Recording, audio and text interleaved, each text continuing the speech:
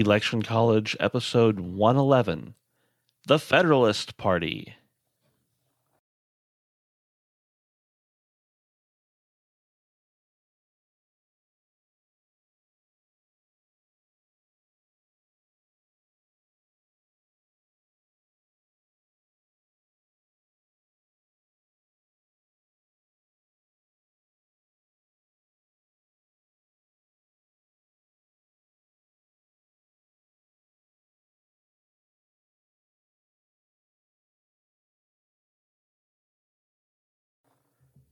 Hey, Jason, way back in the day, there was this guy named Alexander Hamilton. Maybe you've heard of him. Mm-hmm. And there's a party that he kind of helped create, /was in, a lot of the principles he believed in were the principles of the party. And it was called the Federalist Party. Yeah. Yay. And everybody was a part of it, right? George Washington, big fan. Yeah. Basically. No. I mean, you could pretty much say that if you like to wear knickers and you were a founding father and you weren't Thomas Jefferson, you were a Federalist, right? Basically, yeah, I think so. And I think Thomas Jefferson at the beginning, let's throw a political party. Even Face it, the political scene sucks. It got but did it always? It's time for Election College, or I guess and classes in like session. 37 instances where we've mentioned that in the past. Now, so maybe we won't. Your hosts, Jason Goff and Ben Smith. You never know Smith. when these episodes is going to take us, but that's true. What we do know is the Wizard of Oz. Everybody get out your wallets, get out your pocketbooks, whatever you call it. Yeah, people still call them pocketbooks. I guess that's a Southern thing. Uh-huh. Anyway, get out wherever you keep your dollars and your $10 and take a look at that picture of Alexander Hamilton. You see him? Uh-huh. He's sitting there. He's the Wizard of Oz. I think there should be a game where, like, every time we say Wizard of Oz, you have to do something. I was going to say drinking game, but there are probably children listening, so don't do that, children. But yeah, we say Wizard of Oz a lot. We do. But it's Alexander Hamilton, and everybody loves him now. I don't have any idea why. But no idea why. I think it was us, actually. I most certainly. Yeah. We should write some music. Yeah, that's a good idea. So in 1789, remember that year? Yes, I do remember that year. President Washington, he's like, hey, Alex, become the Secretary of the Treasury. And Hamilton says, why not? I'm all about having a strong national government. And hey, we need to be pretty solid on the financial front. Right. And we've talked about the plan that Hamilton came up with in brief in the past. But basically, Hamilton says we need to create a national debt. We need to pay off our individual states' debt. We need to have a national bank. We need some tariffs, some taxes, etc. And James Madison and Thomas Jefferson are like, nah, let's not, dude. And everybody's like, okay, so are we going to do this or not? But Hamilton pretty much has the support of George Washington, and that's the only guy that matters at the time. Yeah, it must be nice. It must be nice to have Washington on your side. Exactly. And so by 1790, a lot of people are like, it must be nice to have Hamilton on your side. Why not? So this coalition of people that were like, yeah, federal government, they're awesome. Let's do it. Let's do it. Let's become Federalists. Yeah, and you could really call this kind of a group of nationalists who are about the nation as a whole and not about the individual states. Because, I mean, really, I do think that's probably really important at the beginning of a country's formation that used to be a bunch of smaller, essentially, colonies, countries, whatever, because they had to go from thinking of themselves as individual states all the way up to being a country. So who knows if it was good or bad, but I think it was probably necessary. At any rate, the Federalist Party, as you may have gathered, is all about a strong central government. And like I said, a national bank, huge subsidies, getting rid of foreign obligations for debts and whatnot. Yeah. So we're not going to delve into too much of what a Republican is at the time, but that's who Jefferson supporters called themselves. They call them the Democratic Republicans, or just Republicans for short. And I don't know. The way I kind of look at this is the Federalists, half of them are wearing knickers and big powdery wigs, and the other half are wearing like tuxedos, and they have a monocle. And they tend to be the bankers. They tend to be the people who are members religiously of congregations that have a sort of government. So denominations like the Congregationalists and Episcopalians, they're like, hey, we're Federalists. We like to wear suits. And the Republicans were the guys who were out there, sweating and farming, and they had dirt under their fingernails and so on. And yeah. Right. Yeah. That's a good description of them, Jason.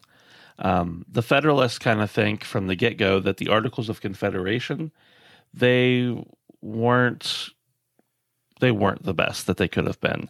There needed to be a more strong working government. There needed to be some things changed around. So they sit down and they get together to write the Constitution. And there's a lot of the founding fathers that we know of that are part of this group. Yeah. So everyone from John Adams to Alexander Hamilton to really, you can go ahead and say George Washington, they are Federalists. They're all about the United States of America. So if you are a Hamilton supporter in the 1790s, you're a Federalist.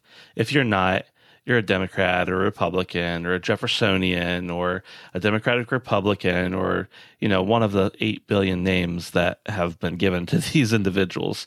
And, like Jason said, it's a really popular party with the businessmen, the people who are not rolling up their sleeves every day, who are out there making money, but in a different way. And, we've got these different party networks that are forming in the mid 1790s. And there's really no way to get around the fact that it's like, if your party is going to win the election, you're going to win all of the election. Probably one of the best ways to illustrate how the political parties came to be and how federalism or the Federalist Party came to be was the train of thought on how you handled taxes. And why not? Let's talk about the Whiskey Rebellion. So you had this excise tax, and it really ticked a lot of people off out in the frontier because, well, let's face it, if you're not a Federalist, you're kind of skeptical of the big central government, right? And the thought of taxes, you really don't like that. So corn, it's the chief crop on the frontier, and it's really bulky to ship. You got to haul the stuff over the mountains and get it to the East Coast. So what did the people do on the frontier? They made it into whiskey. And then why not, right? Right. Yeah. I mean, this was pretty smart. And did you know this, Ben? The U.S. population consumed per capita like a huge amount of whiskey at this point. Let's just face it, they're not making a whole lot of cash, but when it came to drinking, they had plenty. They were rich on that. Yeah, absolutely. So there's these guys in Pennsylvania. We had a whole episode about this at one point, but there's these guys in Western Pennsylvania who decide they're not going to pay the tax and they're going to cause some riots and everything. And Washington and Hamilton actually go. They take 13,000 military men. They march toward Washington, Pennsylvania, and only a couple people die. But they suppress the Whiskey Rebellion. And these are the Federalists. These are the people who they're really excited that the government's able to overcome a rebellion. They're really enthused that they were able to enforce this national tax that's needed. And the Republicans are like, well, There was really never a real rebellion. This whole thing is kind of a manipulation of people's heartstrings to make sure that we can have a standing army. Yeah. So you can already see it. You can see it in this day and age. Who are the people who are skeptical of the government coming in and getting up in your business? Those are not going to be the Federalists. Federalists are going to be the ones who are like, hey, we're all in this together. Everybody pay their fair share and you're going to be happy, right? Because the government we're going to protect you. And this is all for the good of everyone. So it's always fun to talk about whiskey, right? I think so. Yeah, it's basically my opinion. So it sounds like these guys who are for a big central government, they're going to be unified, right? But no. Shortly after the party is even called the Federalist Party, you got the leader who is and the founder, Alexander Hamilton. He doesn't like Washington's vice president, Adams. And Adams is like, well, I don't like you either, Hamilton. I don't trust you with anything. And as early as that first election where Washington is not involved, you have a party that should easily have won the White House, which they eked it out. But Adams and Hamilton were at each other's throats.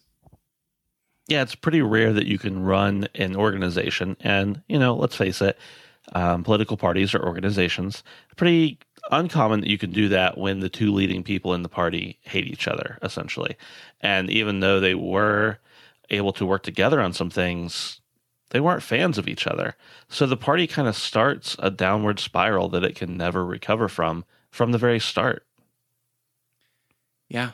So by the time the election of 1800 rolls around, Adams is he's not popular in his own party. And everybody knows that Jefferson is going to win the election. Well, not everybody knows that, but we'll talk about that later. Yeah. But it really leads to the Federalists becoming the minority in Washington. And you still have people like Daniel Webster, he's a Federalist. You've got John Marshall, who becomes the Chief Justice of the Supreme Court. And really, Marshall is the last taste of federalism on the government level. You've got this party that is dying slowly over the next 3 decades. And we will do an episode about the Hartford Convention, which is absolutely hilarious and sad at the same time. Yeah. You have the influence of some of the founding fathers dying off as Hamilton dies in the duel. And who's going to carry that mantle? Right. Yeah. I mean, there's really nobody else who's looking to carry on the party. And the ideas that were there are still live on in some sense in other parties, but not the way they used to. And so from, the time where Hamilton dies to 1812, 1815, things really go downhill. And by the 1820s, you're looking at just a few scattered remnants of what the Federalist Party used to be. Yeah. And it's tantalizing to think about what we could talk about, but we'll have to save that for another episode. What you do need to know as we wrap up, because just in case you haven't been following where Election College is going with this, we're going into a little bit more in depth. We had so many comments when we went through the chronology of elections of, hey, there were all these great events that happened in our history. And we pretty much skipped over them just because we were only dealing with the elections. Well, here you have it. We had Washington Week. We had Adams Week. This week, we're talking a little bit more about the Federalists. And before you know it, we've got a new administration coming in the year 1800. So it wasn't even close, and can't wait to tell you about it in the next episode. Absolutely. And we'd love for you to tell your friends about us. You can do that by tagging us or just send them a message or something on Facebook, Twitter, Instagram. We are at Election College on all of those if you want to check us out, and we would encourage you to do so. Yeah, and be sure to leave us a star rating on iTunes. Wait, did you just say that? No. Okay. And it really helps us out if you head over to iTunes and give us a star rating and a review. And, well, we always say this, but if you tell one other person about Election College, it really gets this podcast in front of more people. So would you do that? Tell somebody who's interested or who is burned out. Next time you see a Facebook status that says, I'm tired of seeing all the political posts, have them go over, like Election College, and listen. And I like to think of us as a respite from the crazy present, because it's always more fun to talk about the past. Totally agree. All right, everybody. Thanks for listening, and we will see you next time.